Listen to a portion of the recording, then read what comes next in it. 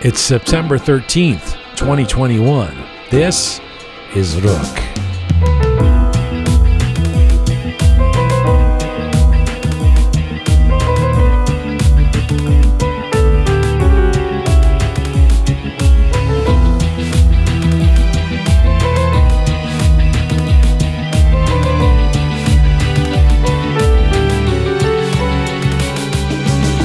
She is an award-winning Iranian-American author, poet, academic, and journalist who has published several books and articles in Persian and English and has spent much of her adult life marinating on the question of what it means to be immigrants and the relationship between us and our adopted countries. In particular, Roya Hakakian has focused on her experience of being a Jewish Iranian woman finding herself as a first-generation immigrant in the USA.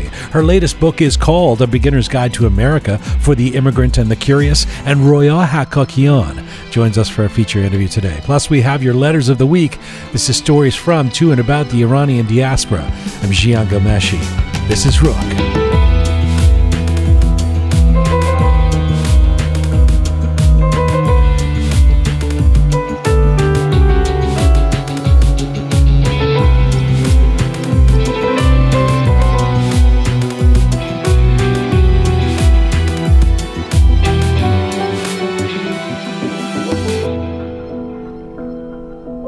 Hi there, welcome to episode 144 of Rook.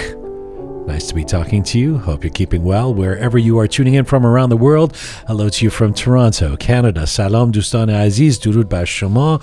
Roya Hakakian coming up. I really appreciate her writing, her perspective, her revelations about who and what we are as immigrants and Iranian immigrants in particular. She has a knack for making sense of the confusion that we can feel as dual citizens, or even more than dual. She's written a really interesting book that she's just released called A Beginner's Guide to America. That's different. Yeah, and it's, there's a lot. I mean, it's really interesting because she's kind of writing from the perspective of really appreciating America for what it is as an American, but also appreciating, her background as an immigrant, as an Iranian, as a Jewish Iranian. And it's so some people have called it a love letter to America, but it's also kind of a solidarity bridge to other immigrants. It's very interesting. She's if you've been following, if you've anywhere from the New York Times to various publications, various media broadcasting places, Roya Hakakian has been I think a really important voice in the last 20 years.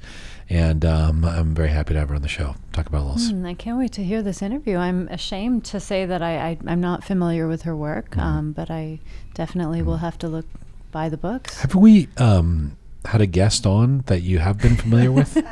Yeah. Before? Yeah, two maybe. I'm kidding. Tara Tiba. Tara Tiba, of course, I love. Hello, the fabulous Kian. Hi, Jian. Hi, Groovy Shaya. Hi. Hi, Azizan. Okay, yeah. Wait a minute, so Kurt.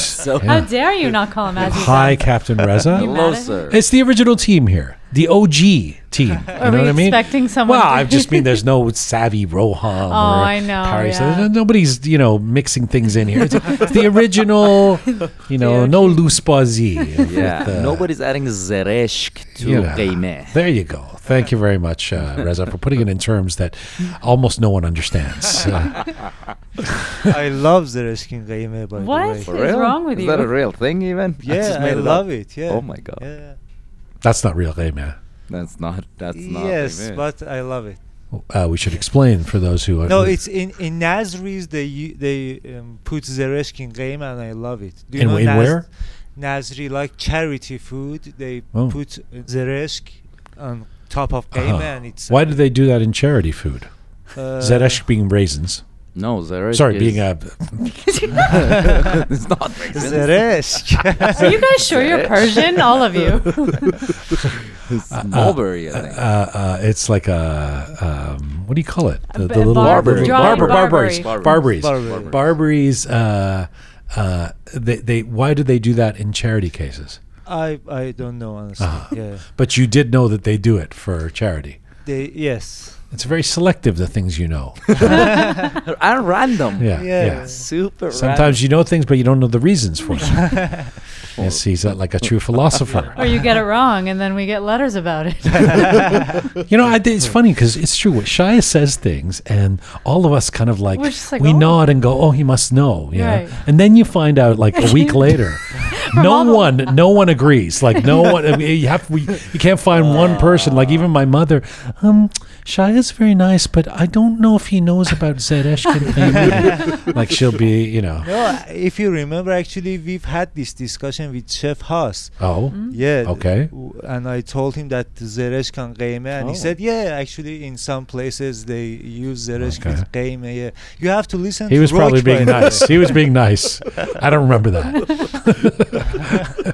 We're coming to you on rookmedia.com. It is there. You can link to all of our platforms. We're on an ongoing mission to build a new audiovisual encyclopedia of Iranian diaspora identity on Spotify, SoundCloud, Apple Podcasts, CastBox. If you'd like to see some visuals with Rook, switch over to our social media networks, YouTube or Instagram right now.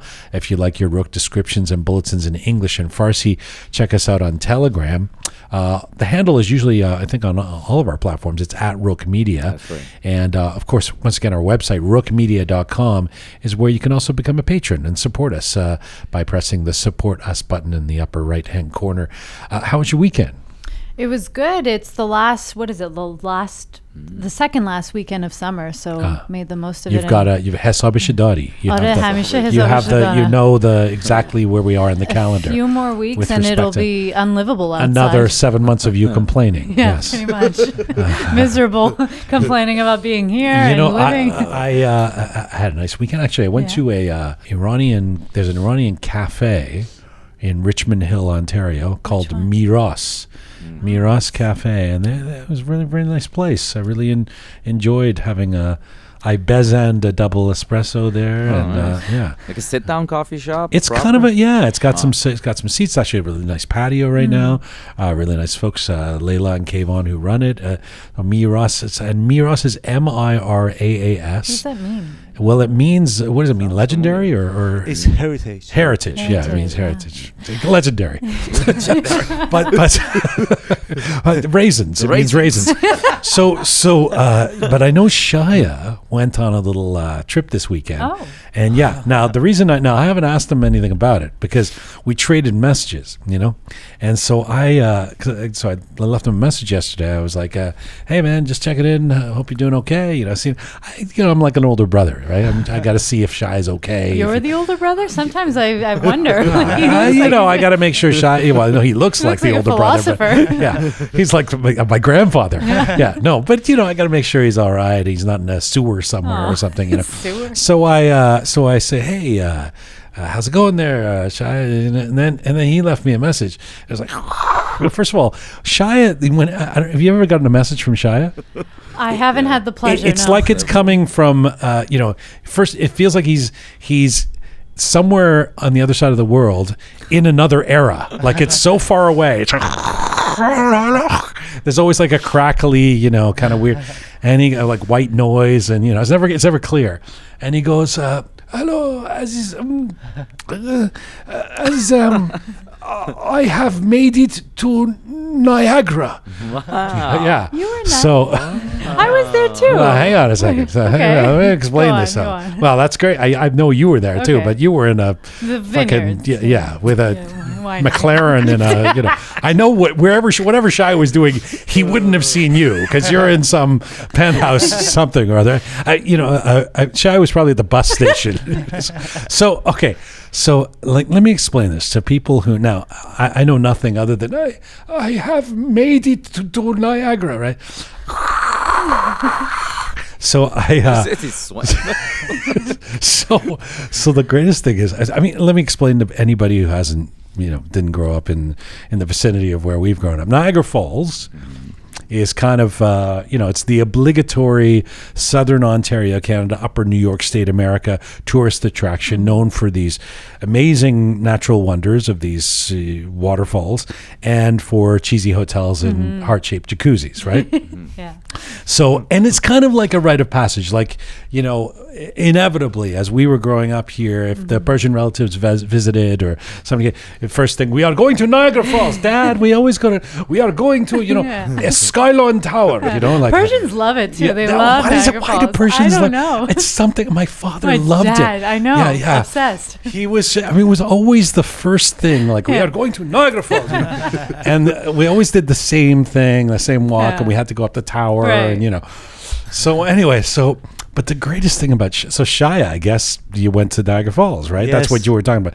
But the greatest thing was with the crackly line and with the way Shia, it was like he discovered Niagara Falls, like Shia's like an explorer, with the stick he walks with, I have made it to Niagara. It's like It exists. no, you say Niagara. What is that? Like it's like Shia, the discoverer, the explorer. Right? So Shia, what was this trip to Niagara Falls? Yeah. And by the way, you've been here for a couple of years in Canada, Yes. but you've never been, huh? That's true. Yeah, because of that, actually, I was excited. So it was good. Generally, I'm not a fan of like touristy sites and things like that. But it is a brown people thing. Like, I mean, you can't. Yeah. And so I have to ask. Maybe I'll ask Roya Hakokian about. I mean, like, white people don't waste their time with. Let's go to Niagara Falls. A lot of immigrants love It's it. all immigrants. What's It's like we are something going to Niagara Falls. Well, why do we? And then ببین چقدر خدا چه کار کرده. Maybe it has something to do with tabiat. Like Persians love like nature and wonders of and I guess and that. hotels and like overpriced cheesy restaurants, suites and Okay, sorry, Shia. Yes, so please, yes. So I love it actually. It satisfied my expectations. Oh. Yeah.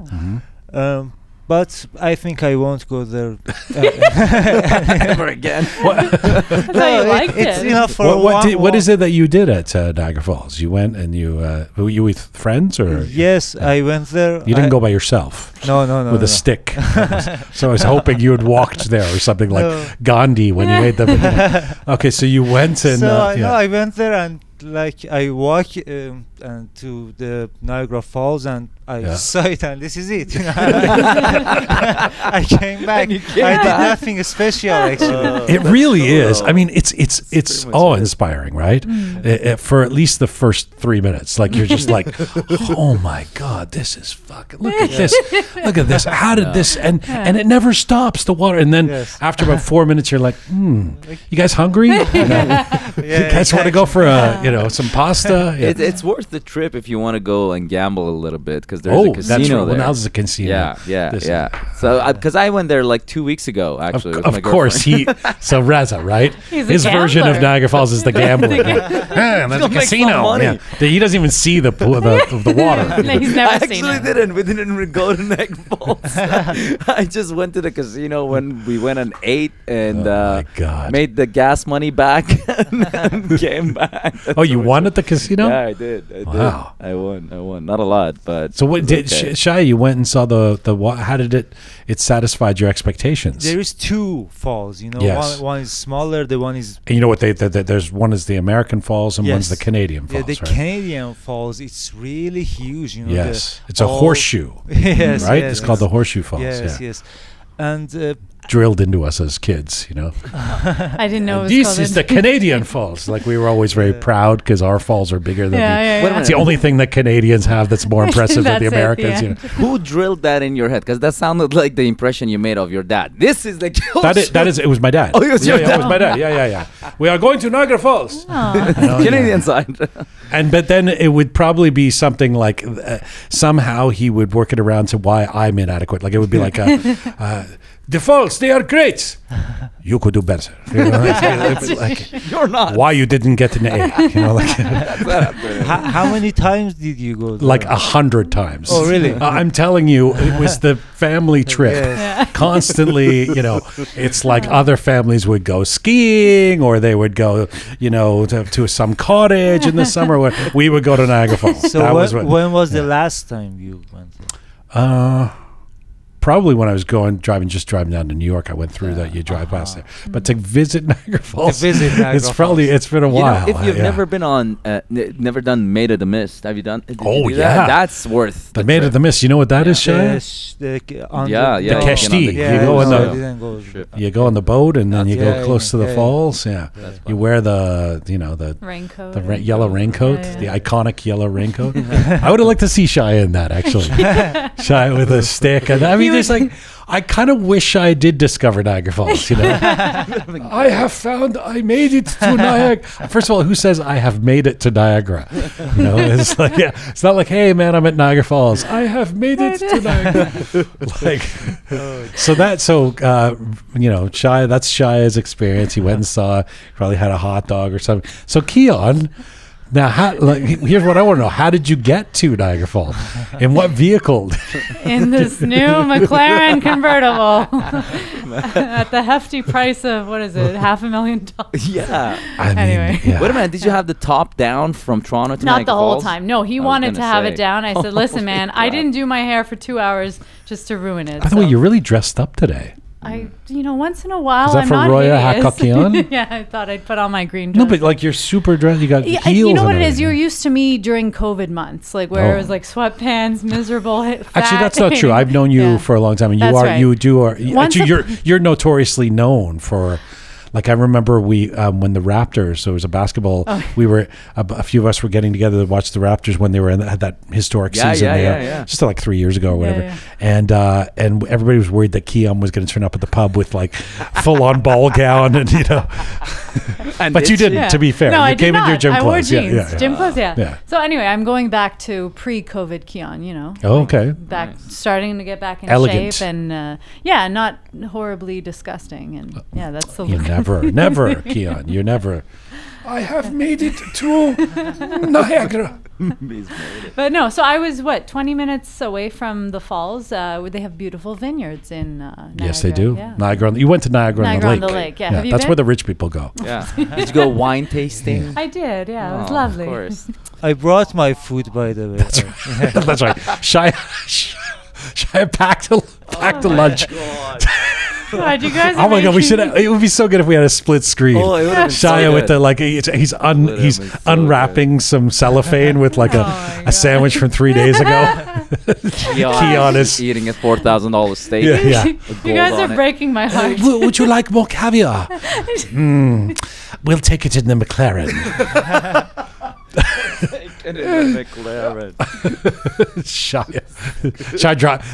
Shia drops his sandwich into the falls. He has nothing to eat. The contrast is great. Yeah, we went wine tasting. I mean, what do you guys do when you go to Niagara Falls? We fucking eat a sandwich. That's what we do. Have you gone wine tasting in Niagara on the Lake? I have gone wine tasting. Okay, isn't it lovely? It's beautiful. Yeah. It's beautiful. It's like and you're near the Shaw Festival. You could have caught a play. Oh, yeah, that's right. Mm-hmm. I forgot that I didn't even know it was happening. It's hard. Post-COVID, we forget about things like theater. Yeah. And speaking of prominent Iranians like yourself who've done very well for themselves, did you see that Britney Spears, I would rarely talk about this on this program, but there is content that relates to the global diaspora. Britney Spears got engaged. Right? To a Persian guy. Right? And this guy, what's his name again? Sam Asghari. Asghari. Yeah. He's harder to book. Because his name came up before. We were like, let's get him on the show. We can't get the guy. No one can get in touch with him because he's too busy with Britney Spears getting engaged and buying. He's probably buying McLarens. It's like Keon's boyfriend. Let's be real. She's buying the McLarens for him. That's right. Yeah. So I mean, for a certain type of Iranian kid growing up, to think that Britney Spears would choose an Iranian, that's validation of our people. Interesting, isn't it? Yeah, we've made it. And funny enough, he's not second generation American. He's first generation immigrant. Like he's this could be you, Reza. You could have ended up with. They actually met on the set of a music video. Like he was the love interest of one of the music videos. So was he a model or something? He's a model, I right? guess model, actor. Very handsome guy. Yeah, he is a handsome guy. That could have been you, Reza. I got a better girlfriend. Aww. She puts Britney Good Spears answer. to shame. Aww. Wow. There's no comparison. What are you talking about? That. See, he has a script in front of him. Sorry, I messed up my line. Let me do that again. Hey, cavandi.ca. Remember that name. If you are looking for immigration help and resources, cavandi.ca. Kati Cavandi Immigration Services Instagram page, kati.cavandi.immigration. This is a full-service immigration firm that offers all inland and overseas immigration services, including temporary visas, permanent visas, PR extensions, citizenship applications. Kati and her team are available to inform and assist you as their client throughout the whole immigration process. If you want to come to Canada, you can go to Niagara Falls with Shia once you get here. Or if you're here and you need support, any kind of support, you need an immigration counselor, Kati is your person. A big thank you again to Kati Cavandi and Kati Cavandi Immigration Services, Inc. for making this edition of Rook possible, cavandi.ca. And a shout out to myterms.ca. Keon, myterms.ca. Shout out to them. Yes. Anita and Arash Fazelipour. They're life partners and business partners, the founders of myterms.ca. This is a mortgage company in Ontario, Canada. They have a really good record with myterms.ca, focusing on the service aspect of the mortgage business. And they're very well reviewed online. They specialize in multi-million-dollar transactions through institutional and private sources and represent a handful of wealthy private investors who focus on $1 to $10 million first or second mortgages. If you are a builder, developer, or a mortgage broker looking to team up with a great source, this company is what you need. Check them out online at myterms.ca or give them a call at 416-MY-TERMS. Arash and Anita Fazelipour, I know they make it a big priority to give back to the Persian community as well, thanks to myterms.ca. All right, we're going to get to our featured guest, but we have letters today, right? Yeah, we do, from few different things. The Dr. Fatali Moradam episode, which was a lot of interesting letters from that one, as well as Tara Tiba. And also from the Rook Funny that we posted, we had a lot of comments yesterday. We disagreeing with. So what's the problem? That Shia taught us the terms doff and poff, and people are saying that Shia's wrong. It was incorrect. Yeah. I don't know. We Googled it though. I'm curious to hear the letters. We will see you in just a bit. The fabulous Keon, Captain Reza, Groovy Shia.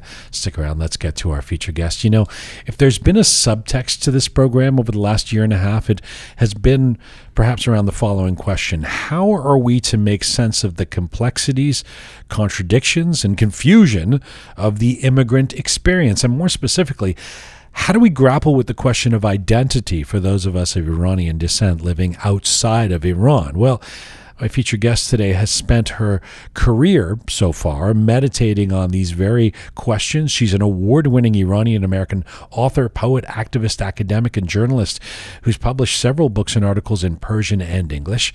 Roya Hakakian's opinion pieces, essays, and book reviews have appeared everywhere from the New York Times to the Washington Post, the Wall Street Journal, and NPR. She's also worked in broadcast journalism, including with 60 Minutes, and Roya is a founding member of the Iran Human Rights Documentation Center. She came to critical attention for her 2004 memoir, Journey from the Land of No. Then her next book, Assassins of the Turquoise Palace, was named a New York Times notable book in 2011, received the Asian American Literary Prize for Best Nonfiction Book in 2013, and made Newsweek's Top 10 Not to Be Missed books list.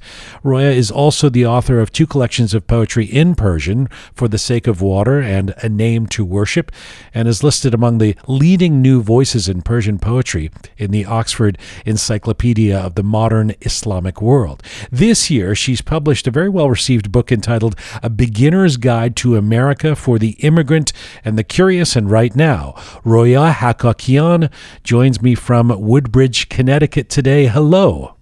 Hi, and I'm delighted to be talking to you both, as a podcaster, interviewer, and a compatriot. It doesn't happen often. I thank you so much. I've been looking forward to this. Your insights are always interesting. We're of a similar vintage, so there's lots I relate to in your story. So thank you so much for doing this. Listen, I want to get to your story of being a Jewish kid who grew up in Iran and what it meant to come to America in 1985. But first, you've said the precipitant for this latest book, A Beginner's Guide to America, was 2016 and the rise in anti-immigrant sentiment around the time of the election of Donald Trump.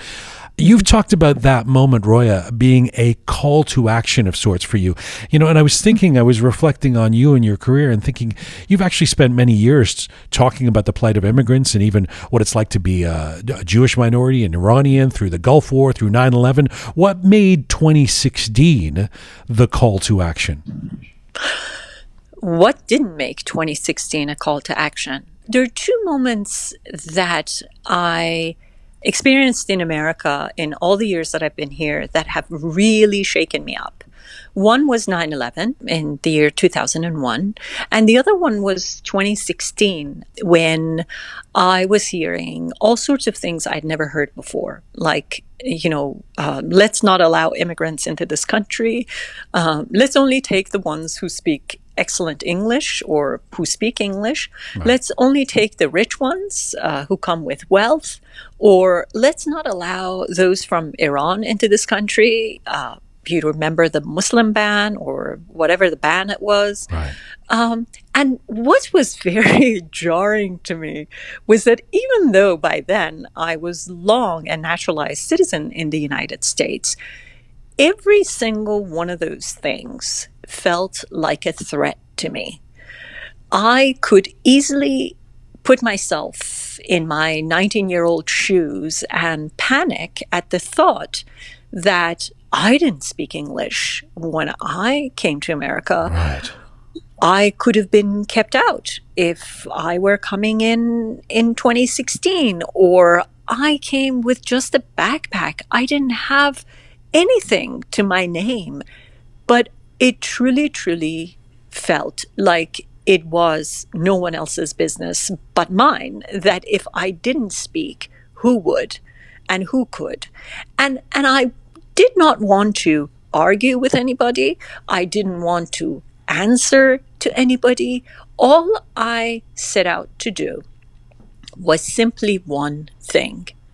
I thought if I could bring the readers up close and personal to who I was when I was 19, when I first came to America, how it felt, how anxious I was, and how extraordinary it was to try to figure my way in this new setting, in this new country, under this new language, in this new culture, then I don't have to do anything else. That if I could make that experience accessible to readers, then they would simply be rejecting everything else they were hearing from everybody else, and my job would be done. So to be clear, even if the discourse is, the Mexicans are coming, build a wall, you feel that personally. You get that could be you or us. I mean, I completely identify with that. At the same time, I think, I don't know if it's a product of our own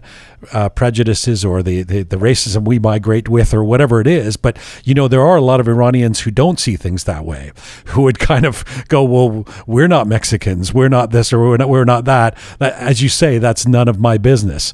I'm sure you've come across those attitudes. Yes. First of all, my joke, which may be a bad one, is always that, people tell me, oh, there are a lot of Iranians in Los Angeles. And I always say, that's why I'm in Connecticut. I don't share a lot. How dare you? I don't have a lot in common in certain ways with certain groups within my own Iranian community.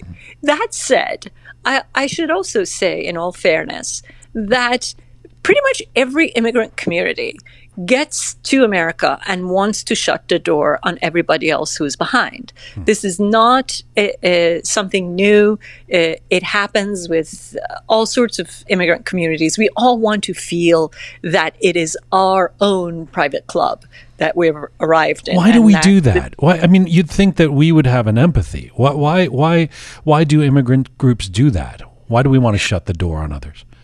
It's an interesting thing, and I think we should ask a psychologist. But I think it's first and foremost a survival instinct, right? Because we are new and we are afraid that if too many people come then what? Do we have to make room? Will it get crowded like it got crowded, in Iran in 1979 and we had to leave?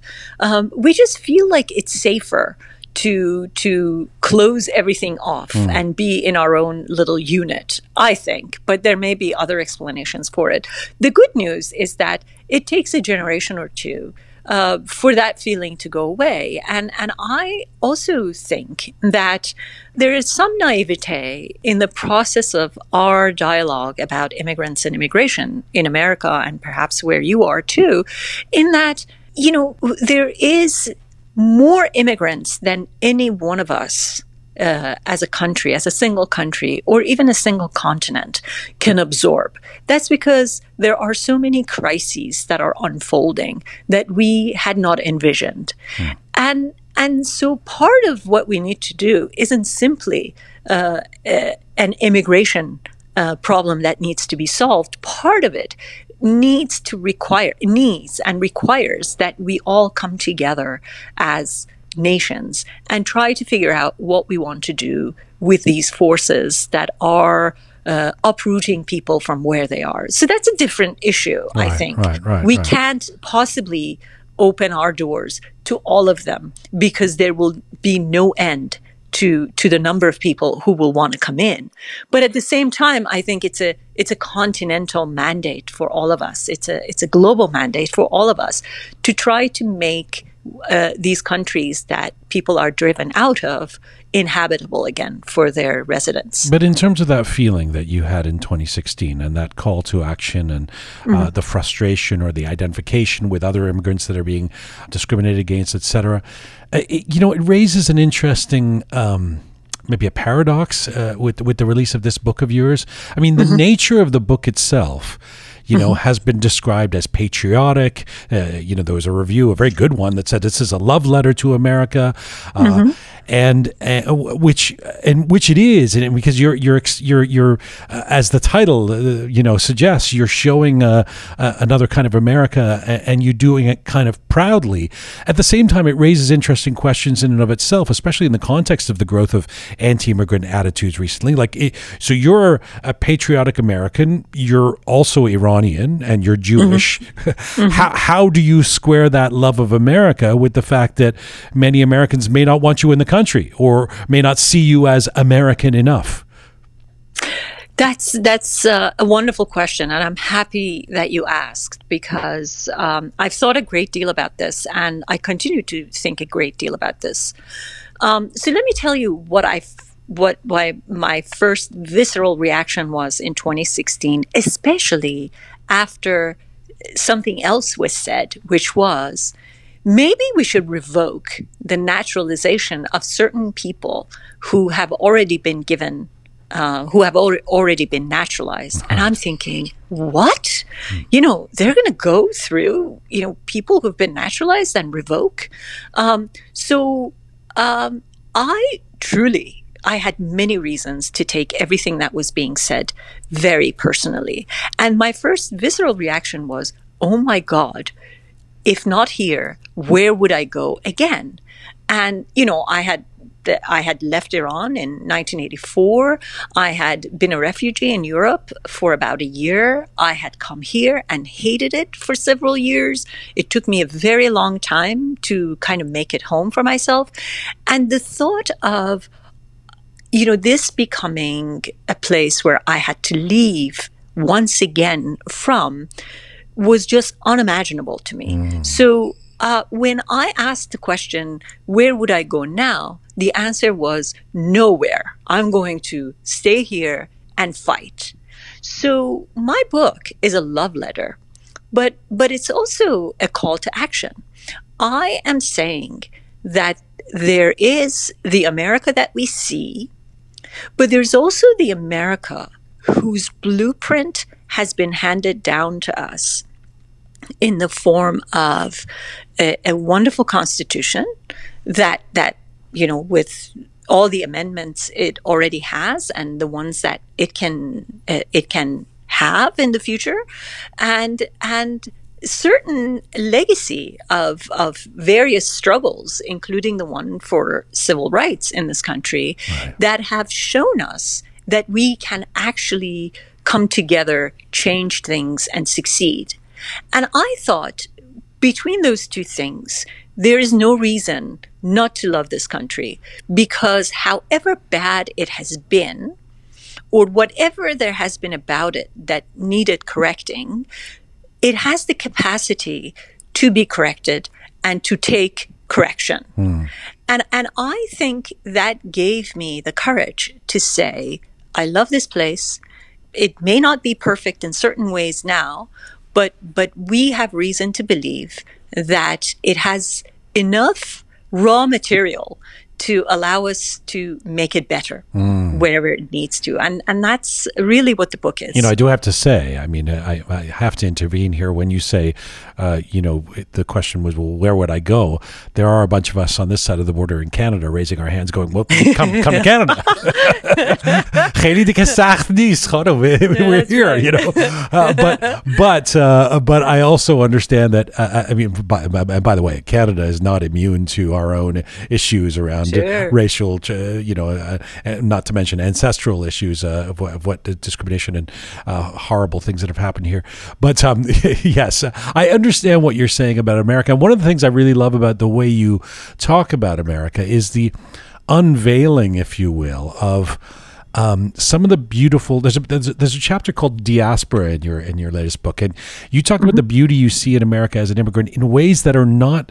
We see when we talk about countries, especially as immigrants, where we land in these traditional tropes of it's a democracy, it has laws, it has look at the size of the building. You talk about, for example, the practice of being able to return garments to the store. Right? After a few weeks. Yes. And you were, can you reflect on that? Because this was a revelation to me, but then when you explain it in the book, it's so interesting. Well, talk about that a little bit. I have a friend who came from Iran. She was brand newcomer to the United States. And 2 weeks after she had arrived, I said, let's go to the Gap. I have something to return. And when she read this book, which was 20 years after she had come, 20 years from the time that she and I first had that conversation, she said, the moment you said, I want to return this garment to the Gap, she said she was panicked. She thought we're going to get arrested. She thought that we were going to go to the Gap, raise hell, have a big fight, and they were going to call the cops and throw us out of the store if we were lucky, or haul us away. And she says to this day, and I have to say that she's an interventional cardiologist, so she has learned a great deal while she's been in this country. But she says that one of the greatest lessons that she ever learned was that day with me going to the Gap and actually returning the garment without any problems. Because we just, there are certain things, those who have been born and raised here can simply not see. And I've told people, you can't return a garment in other countries. And they say, really? Of course, really. Because the individual doesn't have rights in the same way that the individual has rights in this country. And there are so many hidden and small pleasures that we are handed as a result of having this infrastructure, having this society, that are completely how we need to understand democracy. But how we understand democracy at the moment is simply the idea that every 4 years we can go vote for whomever we want. Right. But it's not that. It's the fact that you and I understand that we have to abide by the green light when we are driving, because we both believe that these laws or these traffic regulations serve our society. Right. And if you don't believe in the society or the current structure of it, you don't care about the laws. Is that exactly? Right, exactly. Right. And so people tell me that, whenever they come back from Iran, and I'm sure you've heard this too, that driving makes them crazy that so many foreigners, so many Americans, so many foreigners who have traveled to Iran say that they don't want to be in a car traveling in Iran because it terrifies them. Why? Because we have green lights in Iran, we have red lights in Iran. Nobody observes the rules, nobody abides by them. Why? Because it's a society where people don't believe that the laws are there to serve them. And therefore, you can have the very same regulations in another side of the planet, but the green won't do what the green does here, nor does the red. And these are the things that I wanted those people who've been born and raised in this country to see, because they fail to see them. And that's why this democracy seems dispensable to them at times. But what I love about the garment anecdote as well is that it's such an interesting one, because it also suggests the difference among us as immigrants. I mean, intra-immigrant differences, in the sense that, it may seem obvious, but we're not a monolith. So even though you and I have similarities in the challenges of being Iranian, growing up Iranian, and say white communities, or, whether it be in the States or Canada or whatever, I was born and reared in the UK. So it never occurred to me that returning something to a store was a novel idea. Can you reflect on the differences in our experience as immigrants? Yes. So, the moment I took my friend to the store to return that Gap sweater, she saw something about America. She understood something about America. And she understood at the same time something about Iran that no other book and no lecture could ever show her. And that was, what she didn't have in Iran, which was the ability as a customer to assert herself, to claim her own rights, but also the fact that everybody else in this country thought that this is what's done, that, every garment is returnable. So my job as an immigrant is to try to reveal what is hidden from the view of the native born, because it's always been part of the decor. And it's all these little things that returning a garment is not a natural thing that you can do wherever you come from.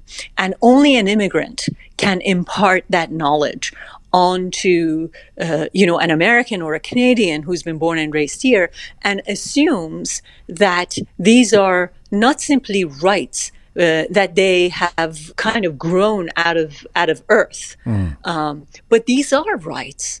And these are gains that those people who came before us and struggled for equal rights, for consumer rights, for individual rights, have put into laws that we now are living our lives by. But I guess it's the delta between the first and the second generation immigrant. The second generation immigrant knows they can return the garment. It's not an interesting thing to them.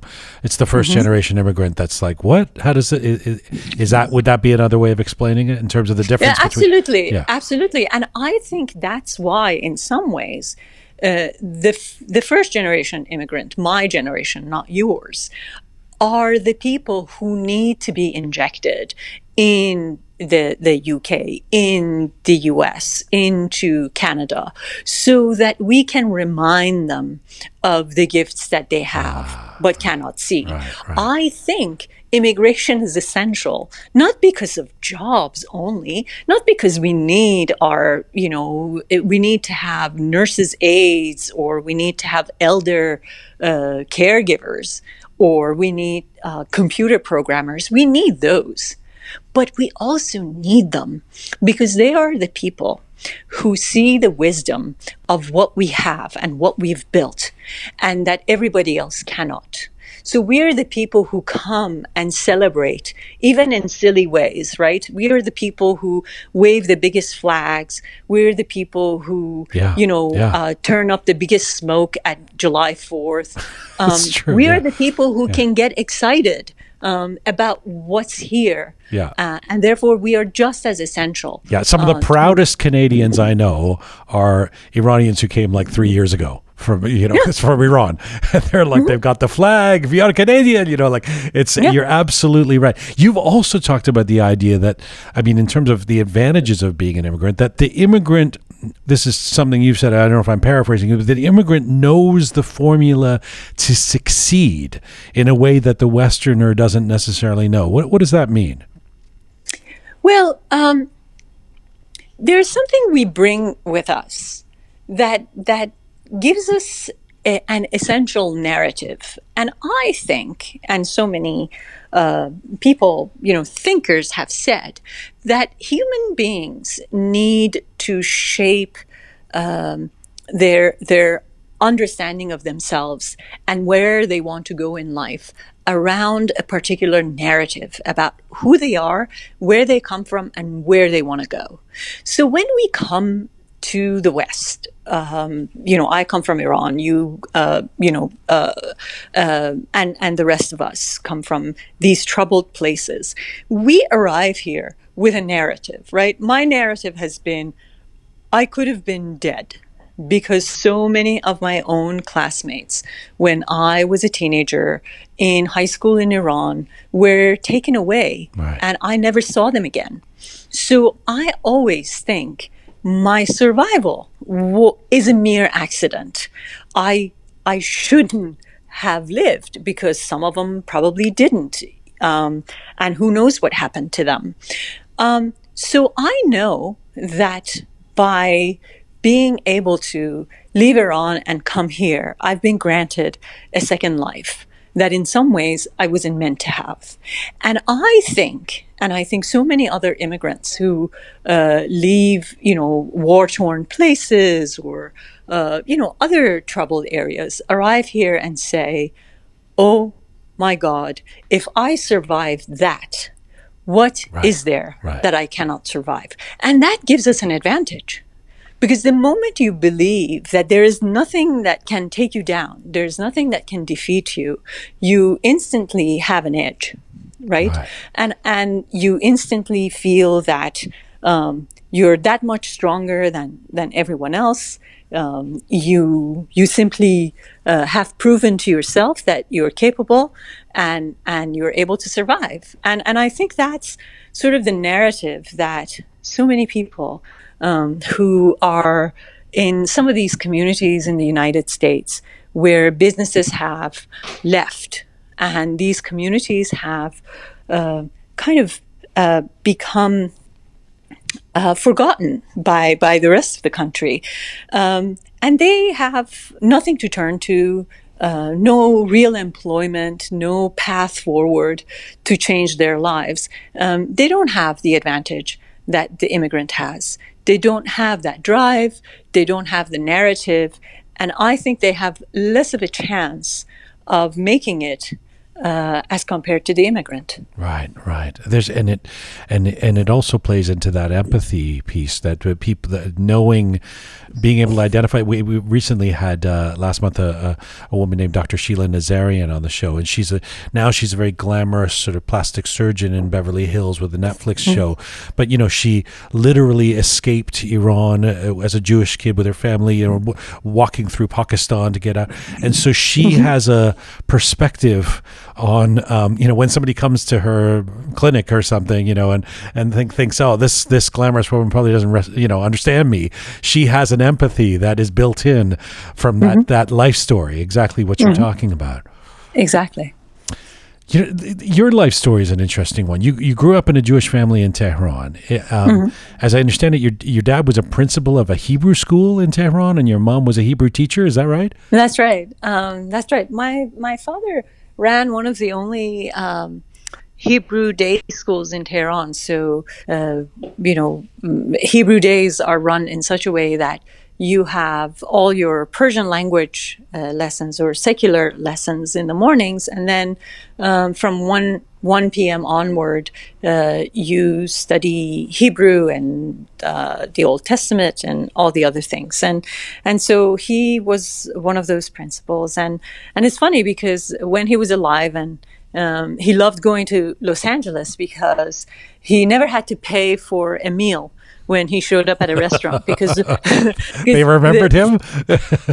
People, his students saw him and they recognized him and they treated him, and he loved it, And I thought it was sweet. What I love about that, what you've talked about in terms of your early years, though, as well, is that there's this period in Iran that I'm quite fascinated by in the 60s and 70s that I wish I'd been able to experience there. That is this moment, where it's eclectic and it's inclusive. And you've talked about this beautiful neighborhood. This is before the revolution, obviously.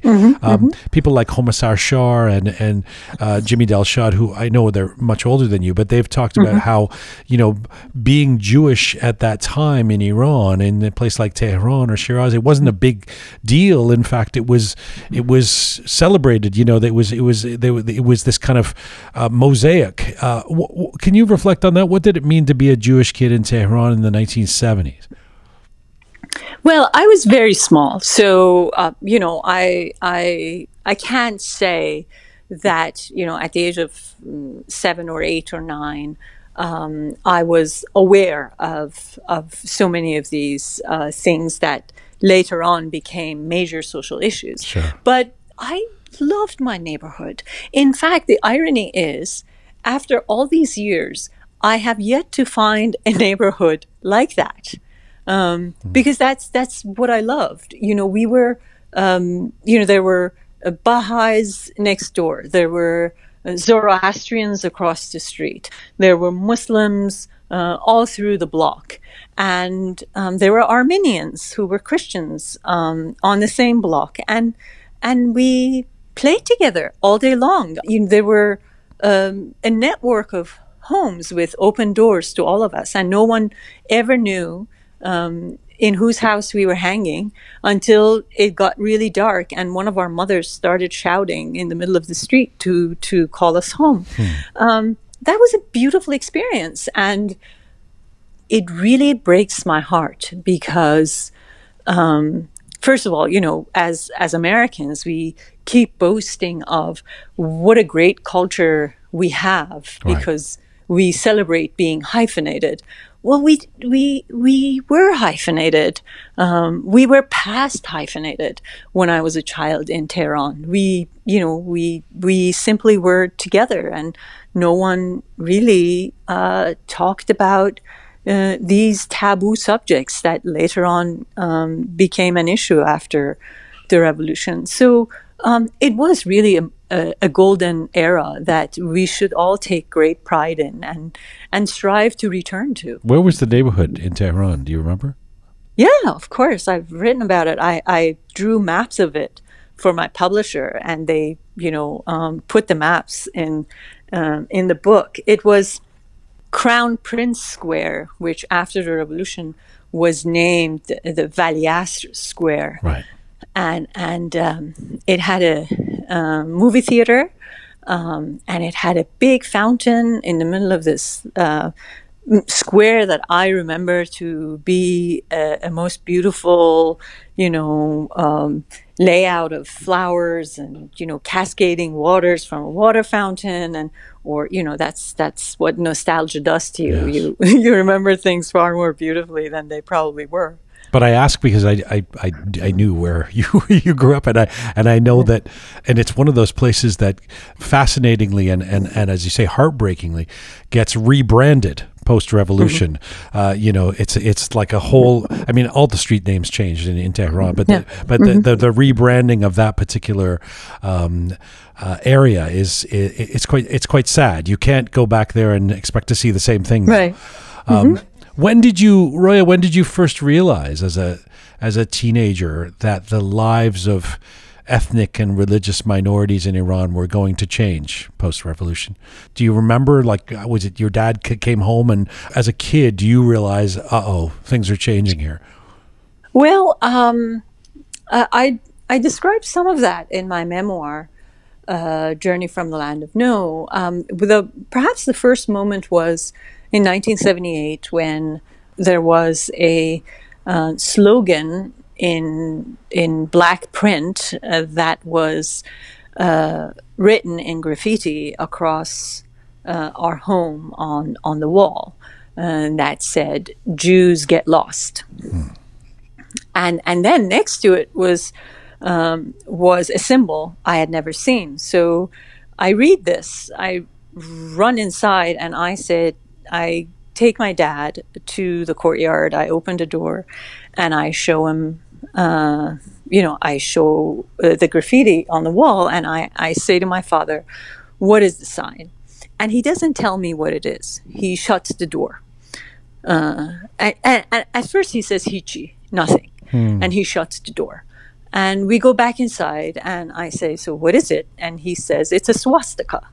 And I had never seen a swastika. I didn't know what it was, which is, in some ways now, in a world where anti-Semitism is on the rise again, is remarkable, right? So I made it to the age of 12, and I had never seen a swastika. I would say that's a. I was going to say now a 12-year-old kid's probably seen it on the internet 1,000 times. Exactly. Yeah, unfortunately, yeah.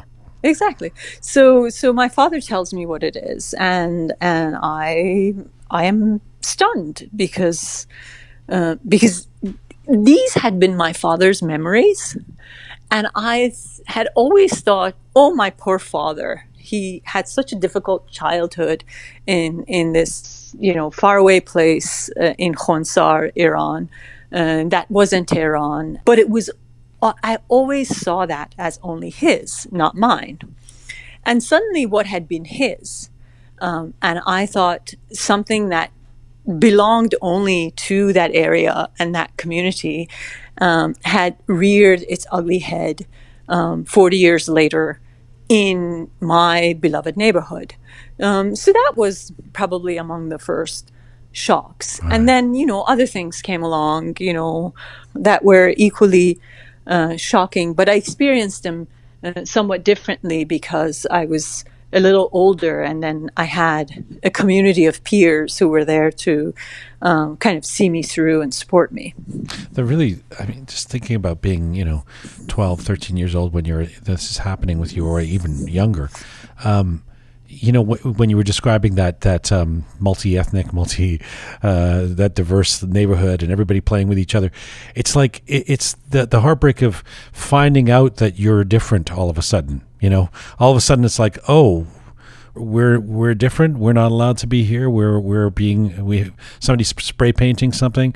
The notion that the kid is not born racist, right? Or the kid's not born to see themselves as different from everybody else. It's society that teaches us that, and it's so horrible to think of that. Well, I have to say that I knew I was different because on Fridays we walked to the synagogue, and we had Muslim neighbors who were so close to us that would come over on the Sabbaths and turn the lights on and off for us. So it was very clear that we were different, but we weren't ashamed of the difference. We thought that the difference was very normal, very natural, that everybody was different, and so what? I think that's what's changed, in some ways. It isn't that we were blind to the difference. It was that we were fine accepting the difference, seeing, and in some ways being okay with the difference. You go as a political refugee with your mom. You're in Europe for a year. Then you arrive in New York in 1985. You said earlier in this interview, you said, I hated being here. I didn't want to be here at first. Where did you want to be? I wanted to be in Iran. I knew how bad it was, but I had two things that happened to me. First of all, as terrible as the revolution was and turned out to be, I thought it was fun. I thought, wow, people can actually take to the streets and bring this euphoria to the nation and also change things. And so I had come to believe, having lived through that we can change it again, and we should. Right. So I thought we have to stick it out stay and do the same thing I had seen other people do one more time and do it right this time. So that was one thing. And the second thing was... I'm guessing that didn't go over so well with Mom. Oh, no. Right. That was so, yeah. The other thing was that I had absolutely fallen in love with modern Persian literature. And I had been lucky enough to have come across a community of, people slightly older than myself who thought that I had talent. And so I didn't want to part with that community. I didn't want to part with that language. And I was devastated to be here. Mm. I love your meditations on when it feels like one has, quote unquote, arrived. You've talked about the notion of arrival being not this instant event, but happening in increments. Can you reflect on that? Sure. And I love the fact that you call it meditation, because it is something that I have never stopped thinking about, because I don't think there's a bottom to it. I don't see arrival as something that happens instantly. And I think one of the things that as immigrants we need to impart on non-immigrants around us is that arrival is not something that happens and after that you can have all these expectations from the immigrant who has, in your imagination, arrived and therefore must behave in certain ways. I remember people used to say to me, for instance, when I had first come, where are you from? And I would say where I was from. And then they would instantly say to me, you must be delighted to be here. And nothing pissed me off more than hearing that. And the irony is that eventually I was delighted to be here. But it took about 15 years to get delighted. Right. And, there was so much grief in those early days that I couldn't see what was in front of me. I mean, I think that I was visually troubled because I was walking through a fog of, forget jet lag, a fog of grief and disorientation, which, incidentally, when I talk to a lot of friends who have come after me, they describe the same thing. So I think it's very important for us to keep saying to the non-immigrants that you got to let the immigrant be, that, interviewing the immigrant to see whether the immigrant is grateful or delighted is useless, because the immigrant is trying to sort through how she or he is feeling, how this whole, how this experience needs to be understood, analyzed, how all of that needs to settle in and make sense of.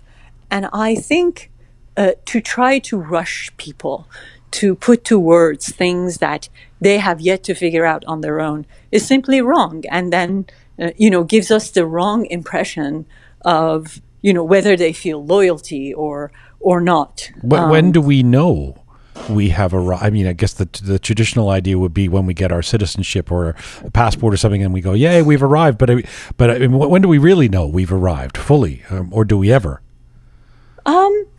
Sometimes I move back and forth between Persian and English, and I'm not aware, right? And if I'm talking to an American friend and he or she says to me, what did you just say?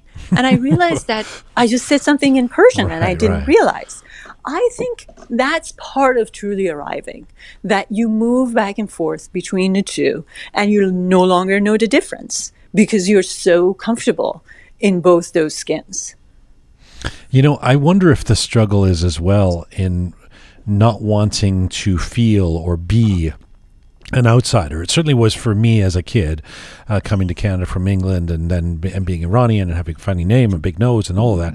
I love the story you've recounted. If I have this correctly, you were studying under Allen Ginsberg in Brooklyn. Yes. He, at some point, who is as a writer would have been a dream gig for you to be studying under him. And he at some point returns some work you've done, some writing, he's marked it and actually gives you a less than stellar mark because he says what you've written is cliche, and you actually revel in that. You get excited because it suggests you're writing like an American.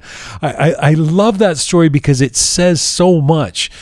Talk to us about that. Yes. First of all, I knew he was teaching at the university where I was studying. And when I was a new immigrant, I didn't dare go to him because I thought, it's over. I can never write again because this is a new language. And how dare I want to write in a second language? It wasn't for me. So I basically thought, and I was a pre-med, I thought I was going to go to medical school because, I couldn't have a literary career. Right.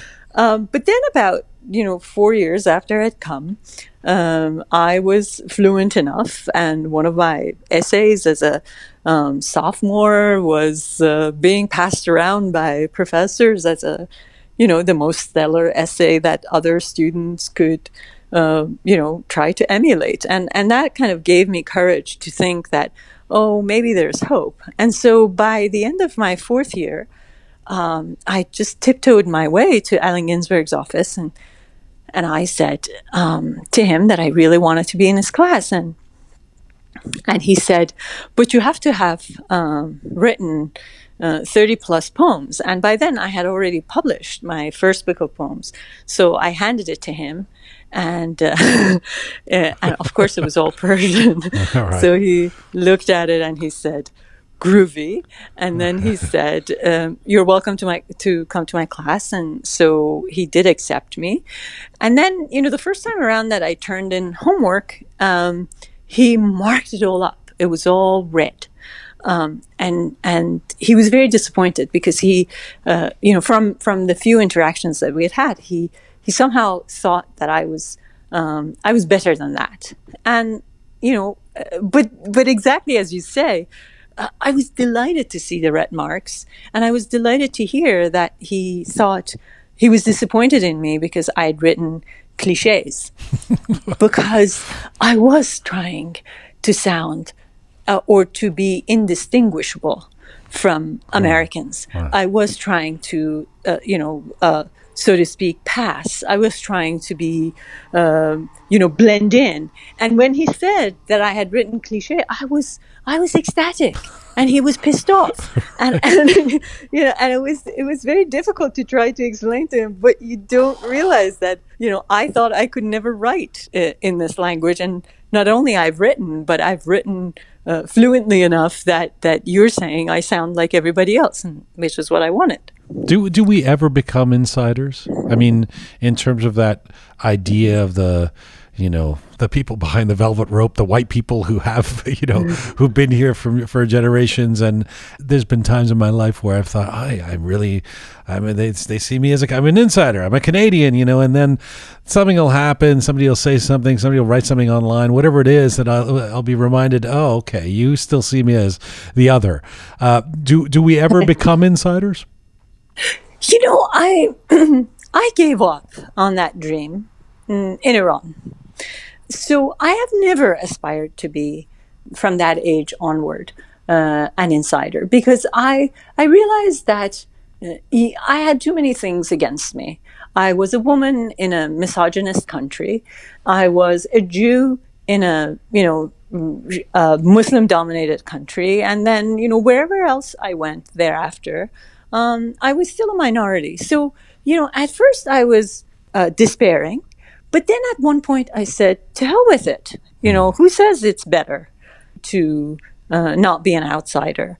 And I turned that into somewhat of my own understanding of a special privilege. I thought, this turns into my listening post, my lighthouse, right? This place where is distant from where everybody else is, but gives me an advantage to look into and see everyone else, and then be a writer. Because I think I define myself as a writer, as that very person with that particular perspective. Yes. But that said, I am not sure there are insiders.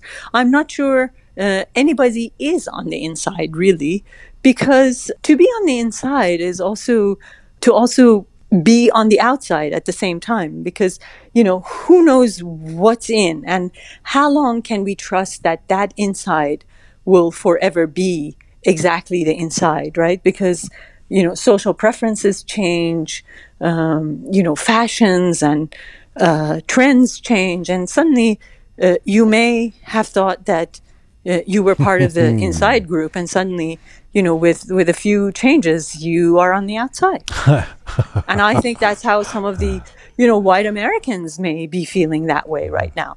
I once asked the noted idiosyncratic German filmmaker Werner Herzog, how does it feel to always be, not in the mainstream? And he said, no, I am the mainstream. It's all the other filmmakers that are on the outside, Right. I quite love that.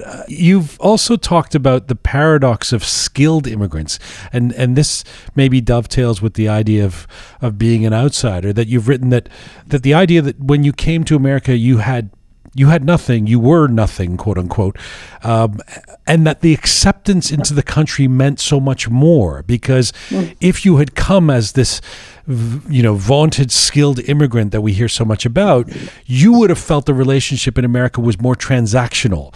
Tell us about that.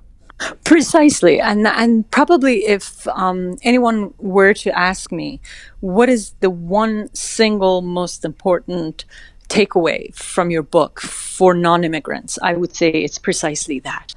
I look at myself and how I came. I was a very bright human being, but I was also a product in some ways of post-revolutionary Iran. I had been in high school. I had listened to Death to America chants every single day of my, years in high school. And no matter how bright I was, a certain amount of it had seeped into me and was part of me. So when I arrived, I had arrived with those apprehensions about America and about being in America. Certainly.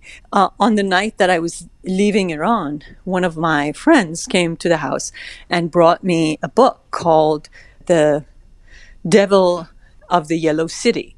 It was a book about New York by Maxim Gorky, and Yellow City was New York. And it was I think she was trying to tell me that this is where I was going, to this city of the devil. And so that's how I came. I had that negative perspective, and on top of my negative perspective, I didn't speak English. I came with nothing, and the idea that, contrary to how I came and who I was, the gates of this country were opened onto me, and I was allowed entry. It was a magnificent thing to think through, 20-some years later. And I think if there was one thing that turned me into, however a patriot I am today, it's that memory. It's the notion that who else would have wanted me at that time, at a time when even I didn't think I was worth anything, and who would be generous enough or imaginative enough to think that something better could come out of that human being that had arrived at that moment. I couldn't see it. But somehow to think that whomever it was that gave me a visa to get in saw that or hoped for that and let me in is quite magical. And I think, if anything turned me into the sort of patriotic American that I am today, it's that notion that they took me in under those circumstances. And conversely, I think those who come with skills always have a chip on their shoulders, because they think, of course they took me in because I was a surgeon, because I had $10 million that I deposited in the bank. Right. and therefore, they don't feel the feelings that I have. They don't feel that this country helped reveal me to me. This country helped build me, and I think that's the mistake that so many policymakers make by thinking that we should open our doors just to those privileged classes. Yes, it's such an amazing observation and perspective. Listen, I've so enjoyed talking to you. I'll ask you a couple more questions before I let you go, and I want to ask you about being outspoken about Iran today, because you wrote an essay in March called "Unveiling Iran," and I want to quote from it because this is something we struggle with on this program a lot. Is how much do we need to take responsibility, those of us in the diaspora, for what's happening in Iran today? How much can we take responsibility? And we certainly don't want to walk around moping, 24/7 because there's enough to be disheartened about. But you write, let me quote you, "When I had first arrived in the U.S. in 1985, I thought that the longing one experienced in exile had to do with being displaced. But no longer. Now I knew it had to do with being wronged and wishing to see that wrong, which drove me from my homeland, righted." So, Roya, is that to say that those of us who are Iranian will never actually be at peace with ourselves while our land of ancestry is, say, not a democracy? And if so, that is quite a burden for us to carry. It's a burden, but it's also a privilege. Look, every life becomes that much more beautiful when it has meaning. And oftentimes, meaning is something that stems from a grand project we have in life that we give ourselves to executing. And then the notion that we all can have this privilege of thinking that we can do something to bring justice, to make this country that we know and that we come from a better place, not even for ourselves, but for others who live there, is a wonderful thing. What else is there to do? Go to the mall every weekend? And, how many miles can we jog and before we're bored? And what else is there to do? But really? You would be forgiven if you said, look, I'm an American now. I'm working to make America a good place. That's where I live. That's where the predictable outcome of my actions can be judged. I can't speak for Iran anymore. I don't live there. I mean, these people say these things. How do we respond to them then? Well, but the truth is, America doesn't need me as much as those places like Iran or Syria or Libya or Egypt or Tunisia. All these other places need their immigrants to reflect back on them. The truth is that, of course, I want America to become better than it is. I do want to contribute, and I try to at every turn. But I'm also in a pool of so many other people who are far more successfully and effectively doing the same thing for this country. Right. What makes my life more meaningful is that I feel that I am in a position to do something that is more needed, and that thing that is more needed, which is doing something about Iran, happens to also give my life meaning too. And I truly believe that. I don't see it so much as a responsibility. I see it as something that motivates me. I see it as something that gives me a sense of vision, and also provides me and the lives of people around me with a certain narrative. Because you can always say easily, as we were discussing, who I am, where I'm going, and what I intend to do. A final question to you,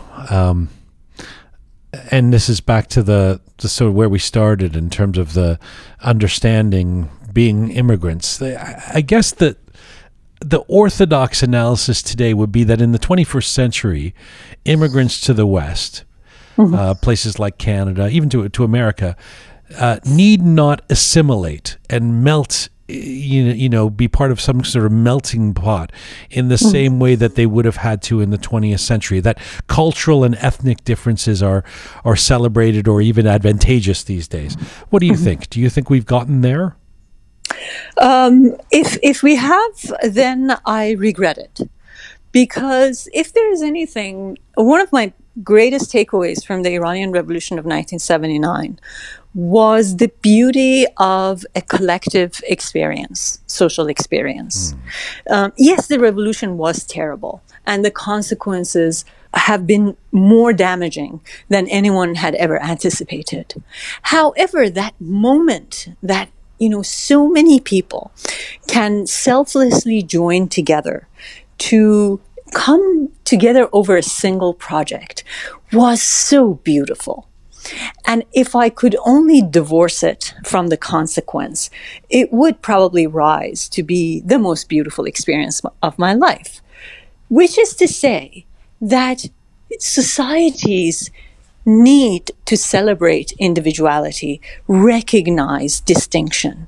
But if they cannot come together and they cannot together interweave into each other in a seamless way, then they lose a marvelous experience that's called nationhood and that's called social movement. And if we just get stuck in this identity politics and insist on simply being ourselves and not the bigger thing, then we lose something that is so grand that I wouldn't want my own children to go, be in a society that can't give them that grand experience. It's been such an education, and it's been fun, and it's been so gratifying. Thank you so much for this today. My great pleasure. I didn't know what to expect, and you've been wonderful. Bye-bye. Bye-bye. Roya Hakkakian, an award-winning Iranian-American author, poet, activist, academic, and journalist. Her latest book is entitled A Beginner's Guide to America for the Immigrant and the Curious. Roya Hakkakian joined us from Woodbridge, Connecticut today.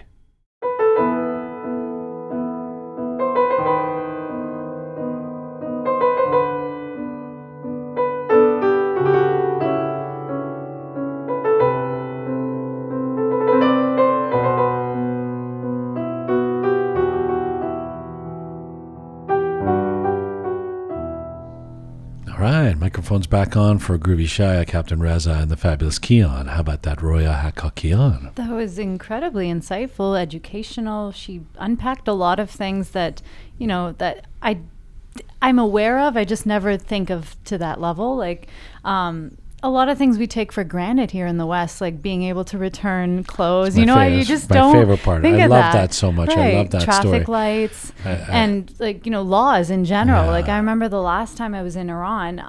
I don't know how it works with the cab system, but I believe some of them you can share it with strangers or whatnot. I think that's the cheaper option or whatever my relative ordered at the time.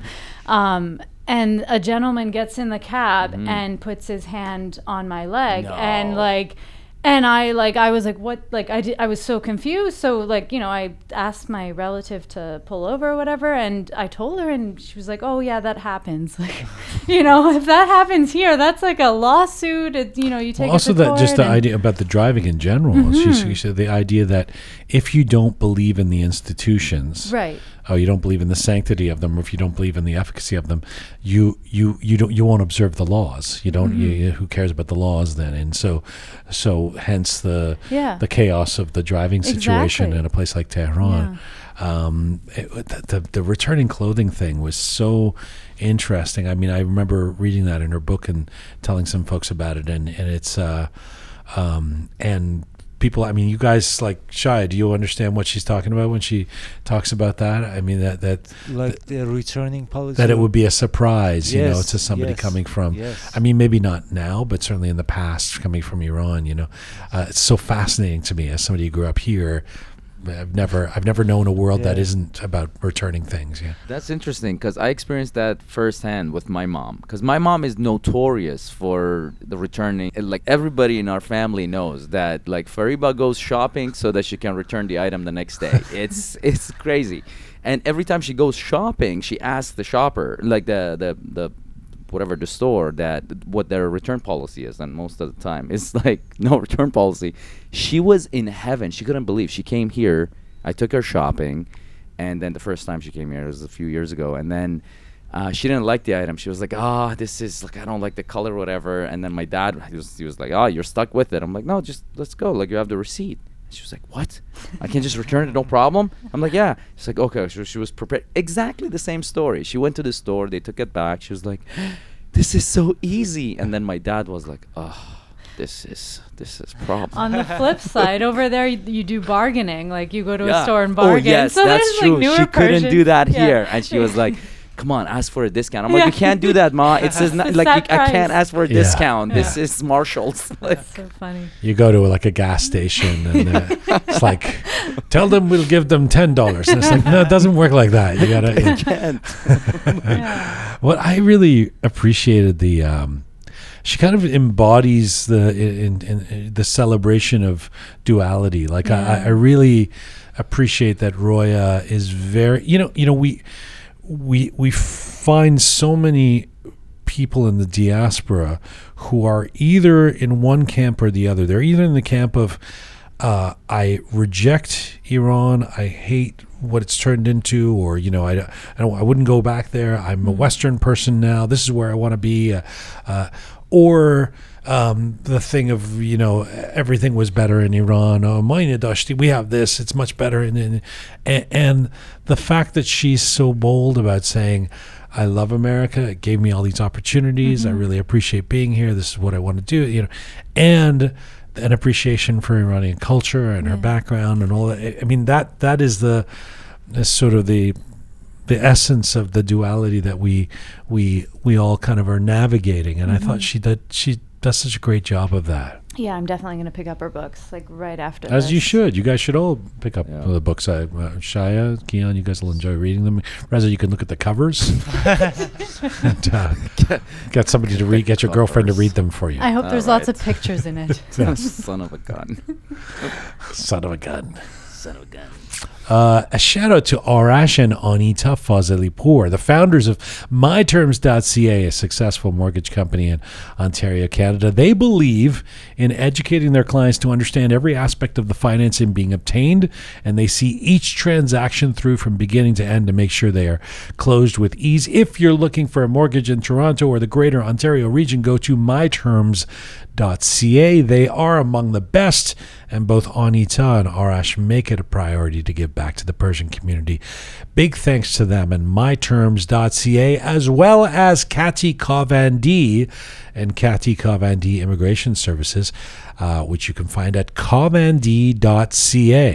Due to recent news in Iran regarding the potential restricting of internet use, apparently the word immigration is the most used Google search word in Iran, and the immigration demands have skyrocketed in recent weeks. So you want to find the right immigration consultant. You don't want a consultant who might take advantage of this huge amount of applicants for beneficial purposes by giving misleading information. If you're looking for an immigration consultant, search if they are official members of the ICCRC. Look up their reviews. Kati Kavandi Immigration Services Inc. is well known for working honestly with their clients, very responsive and handling and chaperoning successful applications all the way through the process. You can check out their reviews on Google. Kati Kavandi Immigration Services, kavandi.ca, or find them on Instagram at kati.kavandi.immigration. All right, it's Monday. Let's get to letters of the week.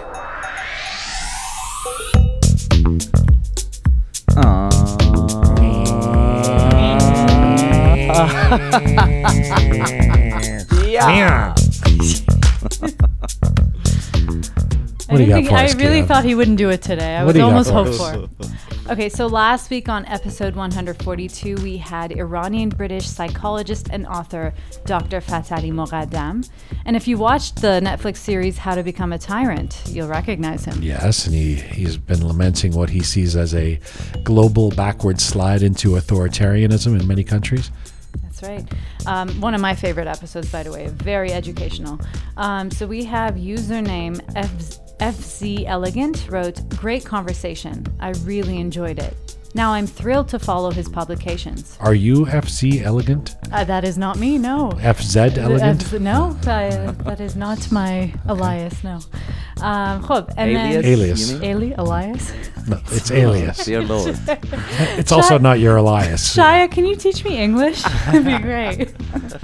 خب, and then Alfred Weber wrote saying, well, it's okay, Kian. You recently came from Iran. I was only born and raised, my whole life. That's why she went to Niagara Falls. You were born in Qom, and you just learned English recently. Oh, God. You see, there's a fob in all of us. It's That's deeply right. embedded in there. Alfred Weber wrote to us saying, well, I feel slightly less proud and slightly more embarrassed and ashamed to be human after listening to that, but I'm glad I did.